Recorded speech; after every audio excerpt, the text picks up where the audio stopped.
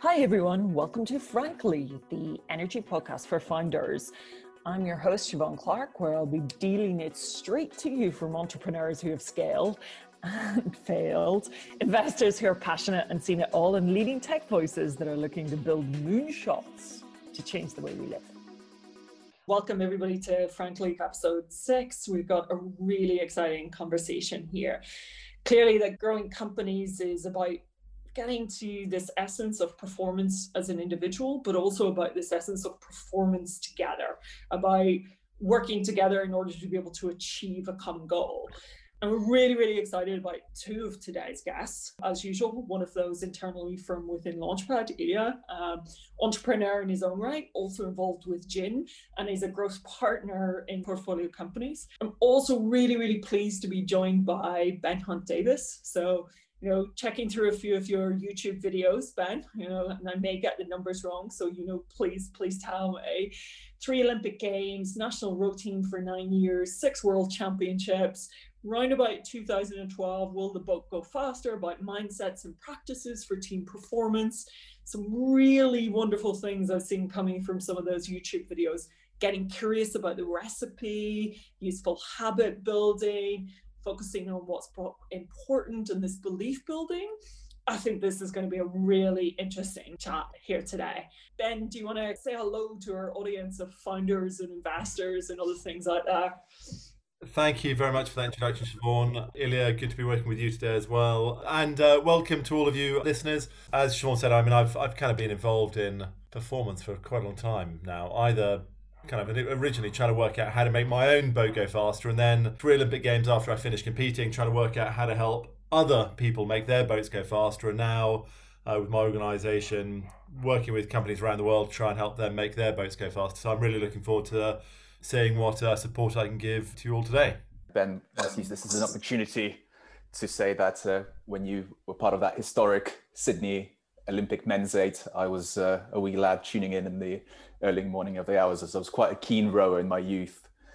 So like pushing your body and mind to the limit, knowing there's a finish line out there somewhere, not being able to actually see it because you're going backwards. I think all of that prepares someone really well for a career in entrepreneurship. So really looking forward to this discussion. And maybe, Ilya, just say a little bit for our listeners as well about who you are, how you came into Launchpad, because I think there's a number of common sports themes that you and I have had, the old conversation down the pub about, what's this linkage between sports, between performance, and between founders kind of growing as well. Yeah, so as Siobhan has said, I was sort of budding sportsman in my spare time, but professionally had a sort of career in academic research and entrepreneurship, founded my own business, and then applying and putting these skills together and helping our portfolio companies grow. What we see is interesting from a Launchpad point of view. We'll work very closely to support our portfolio companies, but at the end of the day, we're not the ones out there playing and out there on the field. So getting that balance right of how hands-on you are and making sure that you're empowering and growing the companies to succeed, but knowing that you're only there for the preparation step rather than the performing step. And I'm sure, Ben, you come across plenty of coaches who pull their hair out when things haven't gone to plan and the team doesn't execute the strategy that you all thought you'd agreed and spend years preparing. Yeah, as we pushed off the pontoon to go out to race in Sydney, the two, our crew coach and his number 2, I remember seeing the look of total helplessness on their faces as we pushed off, because they had put in as much or more time than we had. They hadn't necessarily sweated as much, but the effort they had put in to get us to a point. And then, as a coach, you can do nothing. You have to sit back and watch and see whether people are actually going to execute on what you have planned and prepared together. So, I think from a coaching perspective, it's, whether it be in sport or business, it's pretty tough to have the conversations and then watch as people either do or don't do what they said they're going to do. And I imagine when you're the one out there actually performing, you're probably so exhausted, you probably sleep a lot better than the coaches. Yeah, I think I think it's easier because the massive adrenaline rush you get, you actually use in a kind of practical way, whereas coaches are sat in a minibus with all the opposition coaches watching from a distance, and they've got no output for the adrenaline input they get. So I think competing is always easier than watching from the sidelines, relying on other people. Ben, how do you make the book go faster? So, kind of within my business, I've got a small performance consultancy. There are 10 of us full time, so I mean, it's a small business. We have a few things that we think are pretty key to enabling performance. And I guess that through my own competing, they were the kind of key things, but also in the last 12, 14 years, I've worked with 20 different Olympic sports, and these things show up. And working with, I don't know how many businesses I've worked with over the last 20 years, the same things show up. So for us, I think the kind of clarity of direction is a really important start point. Whether in sport or business, actually knowing what you're trying to achieve. And in sport, the difference between having a goal of, we're all aligned about it's qualifying, or some of us think we're trying to qualify and some of us think we're trying to win, that is not a clear alignment. And the difference is significant.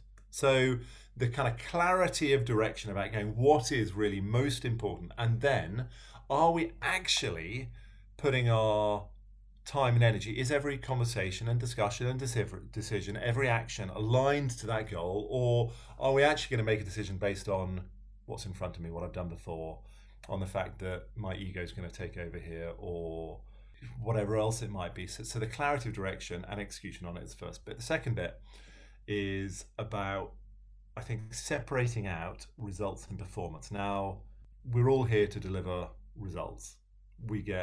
Any employee gets paid to deliver results. As a business person, we're trying to deliver results. As a sports person, we're trying to deliver results. But just chasing the results doesn't necessarily happen and help us, rather. And judging ourselves on results doesn't necessarily help us either, because it's possible to get a good result having done an average job, because we might get lucky. Or we might be in the situation where we perform in an outstanding way and we still don't get the results because there's a whole lot of stuff that's out of our control. And just because we don't get the result doesn't mean that we're not on the right track. So measuring ourselves on how we are actually doing, how well we're performing, rather than the end output, I think is important. And then I think the third bit that's key is actually having the right team around you. Now, whether that be a intact sports team, business team, department, or whether actually be the informal support team that we have as individuals to ensure that we've got the energy, the focus, the support to do the things that we know we should do even when we don't want to do them. And it doesn't have to be, the people we step onto the playing field with. It might be the people who are, partners, parents, friends, who are there to support, encourage, and help us access different bits of our ability. So I think those three things are really important when it comes to trying to make whatever shape or size our boat is actually go faster. I'd really like to touch on two of these three in additional detail, because I think the point about alignment is really important. I've noticed a lot of the time it's not due to a lack of effort that there seems to be a lack of results or growth. Everyone tends to be trying really, really hard. And it's specifically in a rowing boat, there becomes this magical moment where all of a sudden someone's in sync and it just becomes to feel easy. I'm wondering whether you have kind of examples of when your crews have got it right. And then again, that translates to the measuring side of things. It's easier in sport to say, what, we're doing well because we went from A to B in this time, and we have all these historic metrics, like this is what it takes to win a gold medal. When it's less well defined in a business environment, how do you know that you're aligned, and how are you measuring to check against that alignment? So I think in terms of the sports perspective, with rowing, you can measure times and stuff and see whether you're making progress. But the crew I was in, 9 of us were going to be on the lake in Sydney to race, but we had a team of 60 people. And if I take John, one of the boatmen, who was a builder, he didn't employ anybody. He was a classic one-man band who did kind of kitchen extensions and stuff, and he supported us as a volunteer. He had a duty to look after our kit and drive it around the world, and he had done it in such a way that was perfectly good. But actually, when we started talking about, okay, so if we want to go from being an also-ran crew that struggled to make finals to a crew that could win, actually, not only did I need to behave differently, but John needed to behave differently. And he needed to have the ability and the courage that if he saw something, if he was part of a conversation and he didn't think we were having the conversation as well as we could do, if he thought we were not listening to each other as well as we should do, then he had to say, actually, what I saw, what I heard was this, and what I think we need to do, what I think you need to do is. And getting to a point where everybody was going, the base level is not good enough. We've got to be as good as we can the whole time. And if I see something that's not right, then I need to call it out. Because if I choose to say nothing, then we all lose. And so measuring boat speed is fine, but actually the quality of every single bit of communication, the quality of every single action taken, is it actually to the right level? And everybody needed to have an input and be able to talk about it. And that's kind of where the alignment, I think, gets much harder. And within businesses, within sport, you have a finish line. You know where the lake is. You know what time you're going to compete. 2-4 years out, you know where it's when it's going to be. But in business, where the finish lines are different, whether you're looking at a annual growth target, an annual revenue, annual profit, monthly profit, whatever it might be, making sure that within an organization, everybody's aligned and has a really good view of their part that they need to play in order to achieve the goals. I think that's where the alignment becomes incredibly important. So everybody involved in an organization understands the part they play, not just in, going through the finance stuff in an okay way, but actually when they're in finance, how are they doing it actually to help the whole business achieve the goals they want to achieve? And that's the critical alignment. And maybe in your experiences, Ilya, because I think this idea of if we're going to make the boat go faster, or you're going to achieve high performance in business, so we need clarity of direction, right? Or we need every action and goal, or effectively every activity that we do, to be aligned to that clarity of direction. You're effectively asking, will this make the boat go faster? Will this achieve the goal that we've set ourselves? And then the third thing that you're saying is around this idea of the team. So have you got the right people in the right departments, the right energy and focus? And more importantly, you've got created this environment that enables this encouragement of saying things that people feel free to be able to say, actually, that action or that conversation or the way that we just talked about that does not feed to the clarity of direction that we've just spoken to. There's three critical components in order to be able to achieve high performance. And then I just wonder if you get to, let's say we get to that nirvana, because that is constantly ongoing activity, right? So as an individual, you're involved in that, but also then collectively as a team you are. How do you deal with, and Ilya, we've seen this commonly, right? Where as we're growing and scaling teams, you're bringing in new people into that conversation. So they're getting used to what are the behaviors about how we should connect into it. And then the second thing is that sometimes there'll be different parts of the team that are moving faster towards that action than others. But perhaps this is the challenge around the qualify. Are we all aligned in the same direction? Some are there to be qualified and some are there to win. In scaling high growth companies, some are there just for a job and some are there to deliver on the overall mission. When you get into that situation, do you see different behaviors in the team itself? Yeah, definitely. That's why sort of having those values clear and agreed upon is so important, because not only is it helps with alignment, it also helps with making better decision makers and empowering the rest of your teams. To answer your final point, I think it's important to understand the history of where the management teams and what is the business coming from. Is it super early stage, an idea, concept that they can prove the technology works? So it's now all about getting out there, testing it with the market, testing all your hypotheses around the customer needs and taking that next step. But as then you become a revenue generating business that's ready to scale and increase the org in terms of sales and marketing, you then have to again refocus and recheck on your values. And I think that's the interesting things in a growing business. What works for you at a particular stage might not necessarily work for you at the next stage. So having that constant feedback and review, which I think the sporting environment does so well, in terms of video analysis, feedback, because the goals are so clear, is something that is important from a startup perspective, as it will have to reinvent itself through different phases. And so will the management teams, and the founders themselves will have to display different behaviors and characteristics. Yeah, I think that's a kind of really interesting point as businesses progress through certain phases. So kind of the first 2 points I mentioned earlier about kind of the first bit about kind of clarity of direction and the second bit about focusing on performance. I think for that you need to focus on two different things. The big picture bit, so what's most important. Okay, so if we're trying to get to a certain point, it won't be a linear path. It'll be a kind of zigzag path, and we've got to make sure we're still going in the right direction and doing the things to get us there. And then the performance bit is actually getting your head down and getting really into the detail, getting really curious about the recipe, which requires kind of deep focus. And then you've still got to be able to lift your head up and go, so is this still taking us where we want to get to?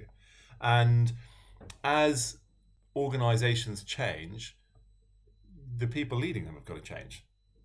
As we go through, as the market around us changes, there'll be different routes, different skills, different things that are needed in order to get us to various different places. And I think the ability to keep your eye on the ball whilst being able to adapt to the situations you're in, the situations around you, so you can continue to take whatever zigzag path to get to where you're trying to get to, I think is a really hard balance to get. And realizing that you have to change as an individual because in order to achieve what you want to achieve. What you've done might have worked for a period of time, but it's not going to work for the next period of time.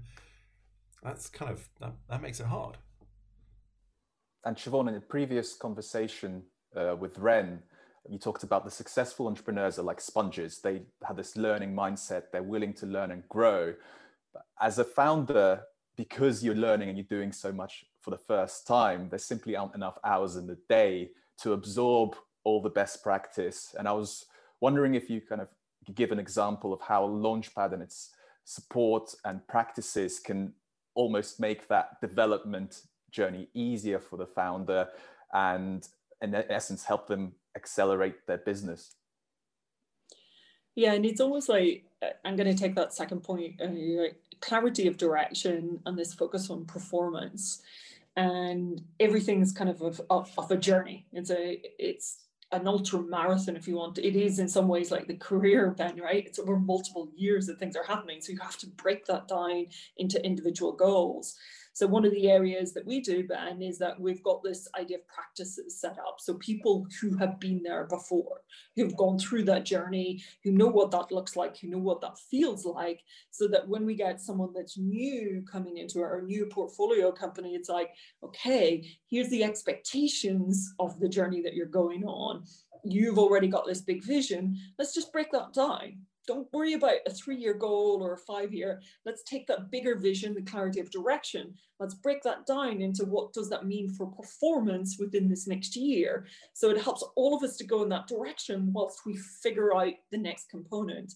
And there's having somebody who's been there before, that has gone through those things, just helps. And there's a second one, it helps, but it also means that we in some ways recognize, we're here in this stage now. This is when it breaks down.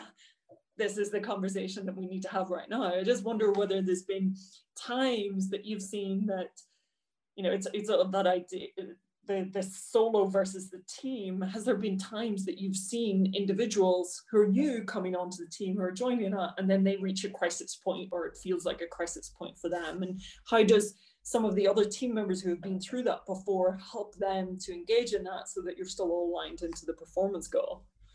So I think, so from a kind of sporting side, when we got new people into the group, whether it be a rower, a boatman, a coach, a physiologist, we spent quite a lot of time kind of onboarding the person really effectively, getting really clear about actually what are we trying to do here and what's the process for achieving it. Not that, we didn't know all the answers, but we thought that if we had the right process, the right culture, we would be able to ask the right questions and would then be able to figure out the right answers. So we spent a lot of time actually going through that so that we could accelerate the process as much as possible, the getting alignment bit as well as possible. We also spoke to a lot of people who had done similar things before. So whether it be other British Olympic rowers, whether, in fact, we actually got hold of we called the Dutch coach who had coached the Dutch to win a gold medal 4 years earlier. We asked him to come and help, and he said no because he was still coaching the Dutch. But we thought it was worth a try. You know, we got hold of coaches from all sorts of different sports. We got some.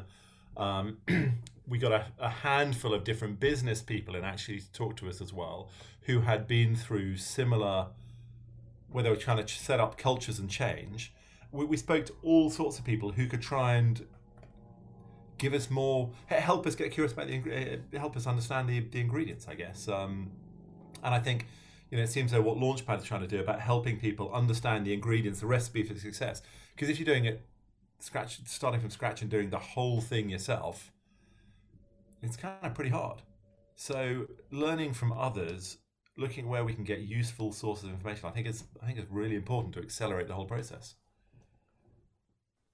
And I think a big example of that is when you're part of a portfolio or a cohort of companies, a lot of the learning you can do rather than from the investor, but from the other companies of a slightly different stage. You can share those learnings and realizing maybe if you're a competitively minded person, you're in a way competing against those companies, but you're not competing for the same prize. There's almost this limitless pool of value that you could all tap into. So actually helping each other and building each other up and sharing best practice across the portfolio companies is really what gives you an edge when you're part of a cohort.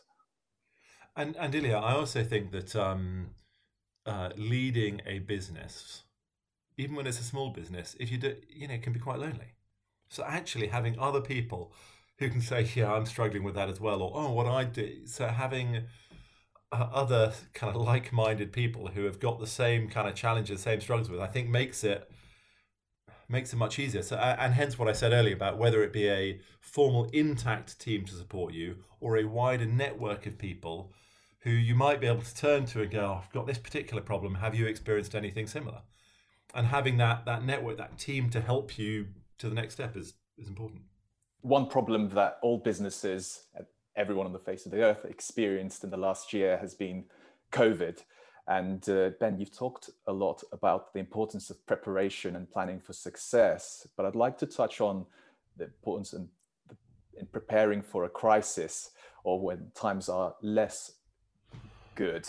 And you see in sport that the teams that are able to sustain success over a significant period of time actually are the ones that plan for these sort of high pressure situations in the background. Whether if you're a football team and you get a red card, you know exactly what you'll do if you're down to 10 men, or in rowing, if you're in the boat race, the good crews will train for oars clashing. So if it does happen, you know exactly how you're going to respond and think calmly under pressure in those scenarios.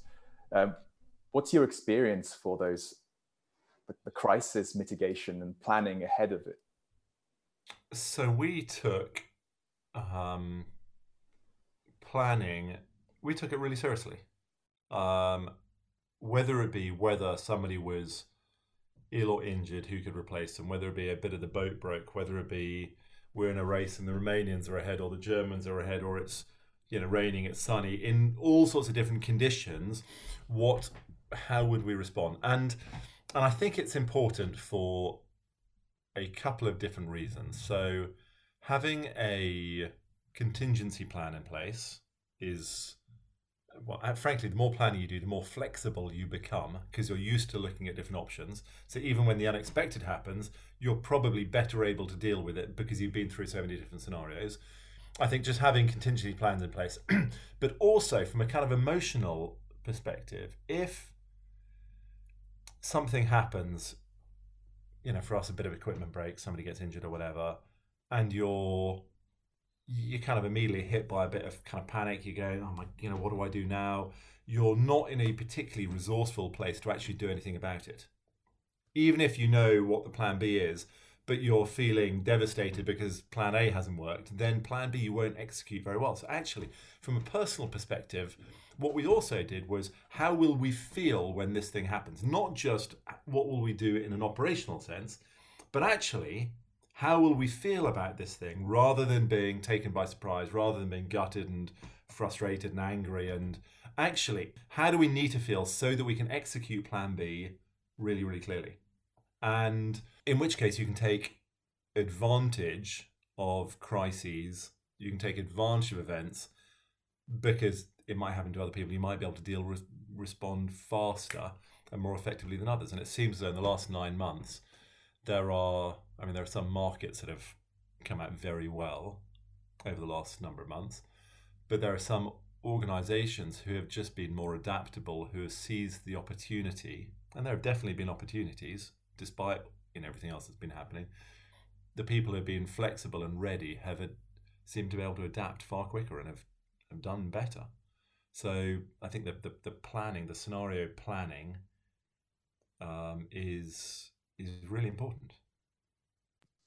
Yeah, and it's a reflection from that point, Ben. I think boards, and you will have that familiarity as well from some of the performance work you do as a board for any of these companies. You have to constantly be thinking about sustainability, about crises, about how you will respond to it. But the second point that you raised there is something that's really important about the mindset of being in a resourceful state. So, we had Ren on the previous podcast, who is more of a individual leadership coach, and he really does talk about there are some entrepreneurs that have taken the last 9 months and have looked at that and said, whoa, have you seen the opportunity that I see now within this? So training yourself in some ways to get into that state that you react in a way that is, okay, I've got that, got over that, grieved about it, now I'm in a resourceful state.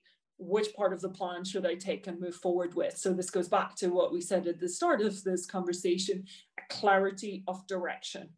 Every action is aligned to that direction. We're focused on performance. The conditions have changed, but we're still focused on the performance that we want to achieve during that kind of difference of conditions. I think something else that a really interesting question at the moment is, so in February, March, this crisis struck.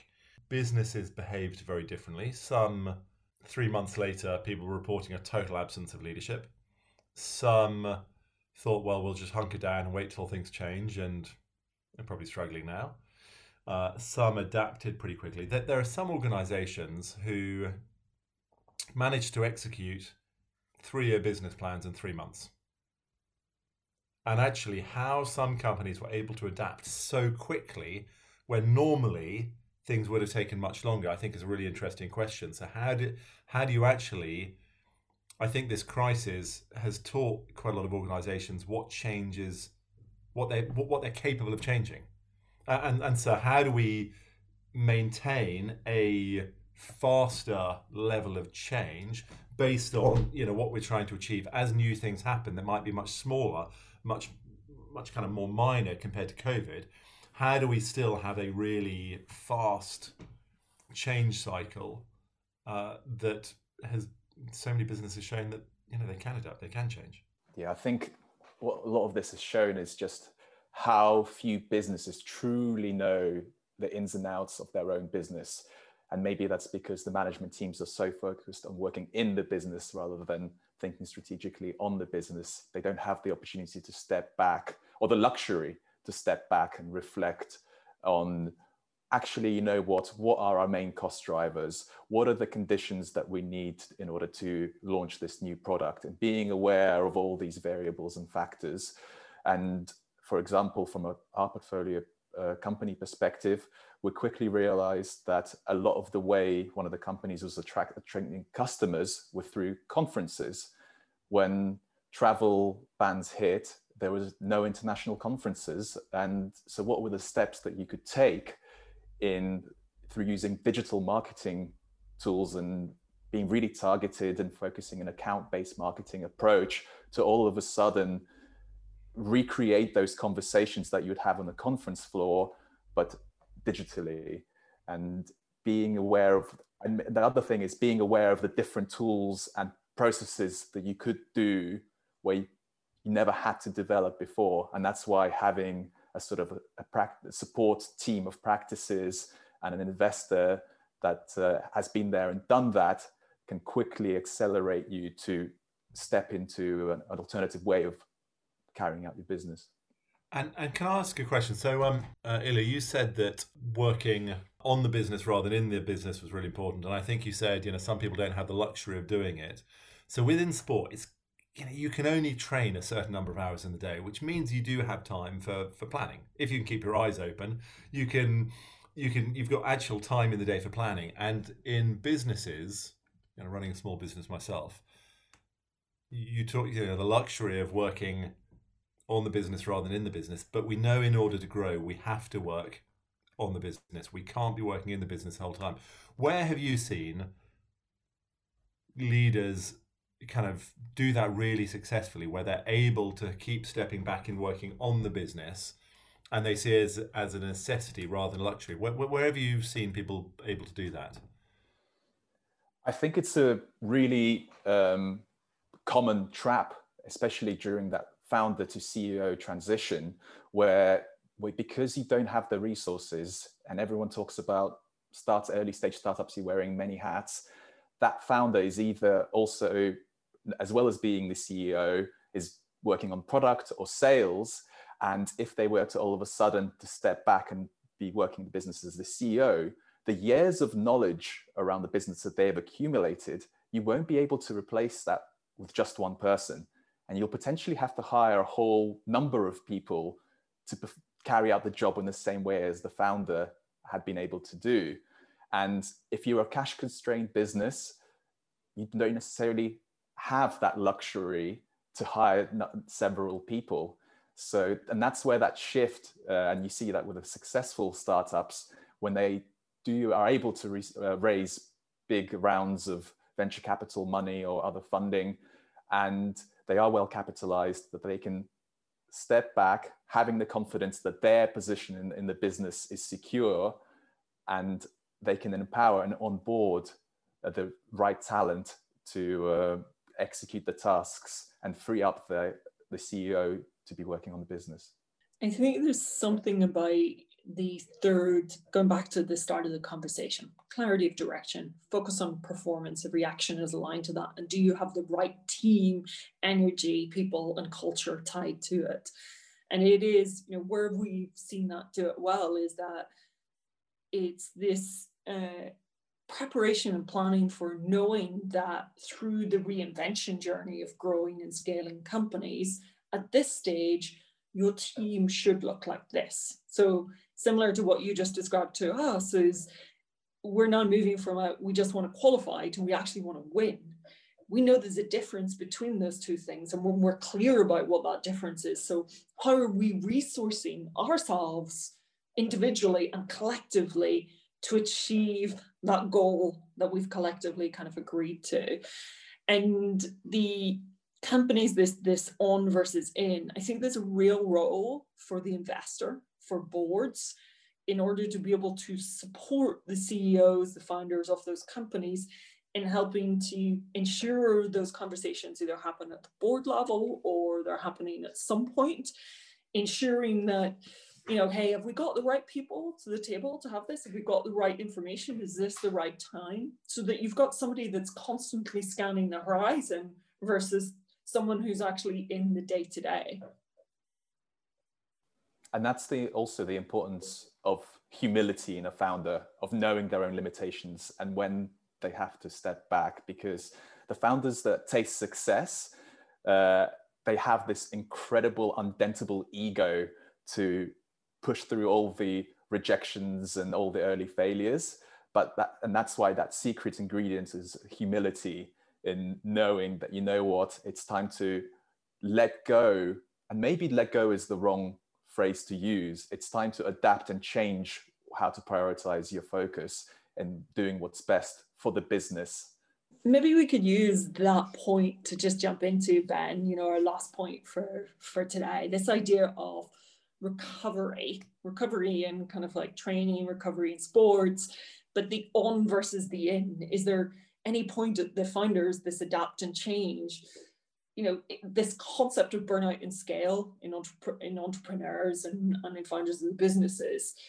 Is there a way, from your experiences of, making the book go faster, talking with businesses, that someone who's in the business can take a step back, can enable recovery? What does that look like in that context?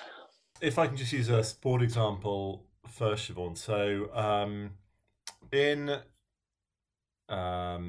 2006, 2005, when Britain started bidding to host the London Olympics, there was a plan put in place of trying to get Britain to finish, I think it was top 5 in the medal table. And coming from a long way down, that would seem like quite an ambitious target. We got to Beijing and we were actually, I think, 4th then, and thought, right, we're actually ahead of plan.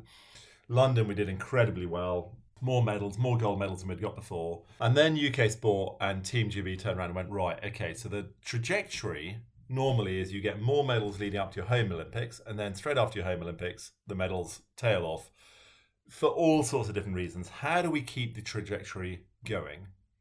How do we get more medals at the Olympics after our home Olympics? And people got their heads together and came up with all sorts of different ideas. One of the key things they acted on was recovery. The idea being that if across the board, from sailing to boxing to rowing to gymnastics to diving, if athletes and support staff could recover more effectively, you could have a higher quality of thinking, higher quality decision making, and people could train harder. So recovery was seen as one of the key ingredients. So there was a lot of work done on quality of sleep. How do you actually improve the quality of the sleep you get so the next day you can make better decisions? A whole lot of work done on food, nutrition intake. When are the best times to take on food? And how do you actually make sure you have proper downtime throughout the day, throughout the week? And there'll obviously be harder weeks and easier weeks, but how do you get a cycle going? And I think that within business, we'll all have really hard weeks. We'll all have really tough weeks. But you've got to figure out what are the best ways for you to recover. And Why We Sleep is a fantastic book that kind of explains a whole lot of stuff around what we should be doing to try and make sure we get enough sleep so that we can be healthy and also be more effective with what we do. There's all sorts of different information out there, and we're all slightly different, and different things will work for us. But just running yourself ragged so the quality of decision making goes down is not the correct answer. And looking, doing a bit of research to know how to get the best out of yourself as a founder or business leader, and how to enable other people to get the best out of themselves. And yeah, there'll be times where we get the balance wrong and we've got to work our asses off, but it's not sustainable. If you want to make good decisions, it is not sustainable. So recovery is incredibly important to aid good quality decision making going forward. That's potentially quite an important nugget to end on. What makes the boat go faster? Sometimes slowing down is, in fact. Sports people do recovery sessions, to aid. There are all sorts of different things that can be done, and just being flat out the whole time is not the answer. Ilya, I love the point that sometimes making the goat boil faster is effectively just slowing it down a little bit, taking some time and space to think.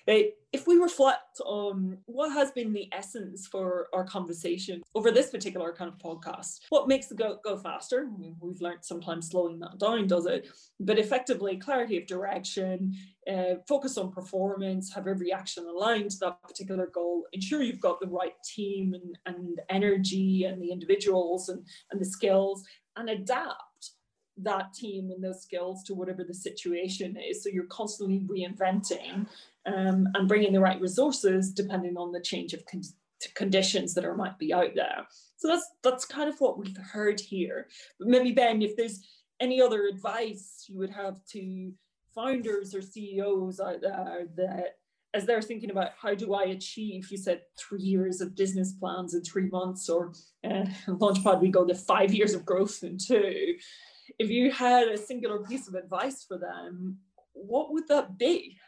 I don't think it'd be anything different from what we said previously. I think that the piece about kind of clarity of direction and alignment is, you can put nicely in a sentence or two. And actually, to have really good clarity and really good alignment is actually quite hard to do.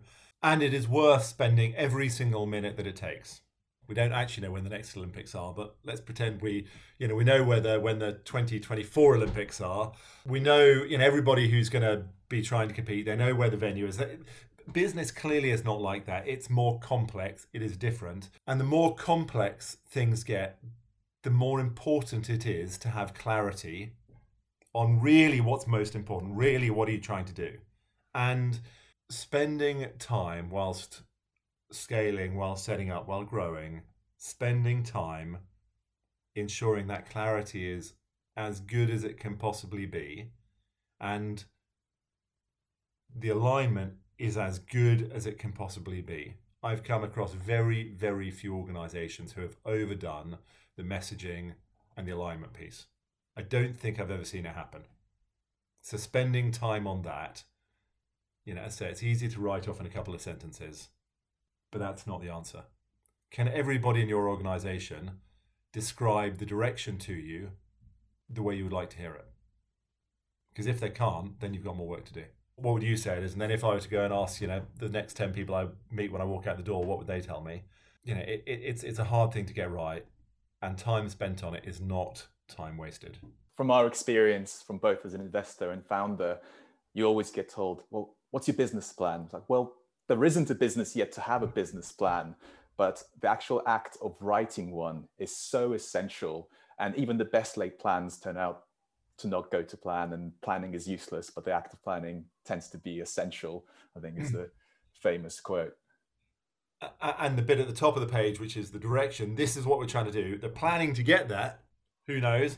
But the direction is really what's needed, I think. And that is awesome. Ben, if we wanted to get hold of I think you've written a lot of stuff in the space, where would we be able to go to get that? So you can either go to Amazon, or you could go to my website. The book is called Will It Make the Boat Go Faster? And my website's called Will It Make the Boat Go Faster? And I know, Siobhan, you've been erring on Will It Make the Goat Go Faster? But it is the boat that we're after. And so it's pretty easy to find. Excellent. That's where I need to go to get the boat to go faster. Thank you, Ben. Thank you, Ilya. Another kind of phenomenal, insightful, lots of lessons to go away and have a think about. Thanks, everyone.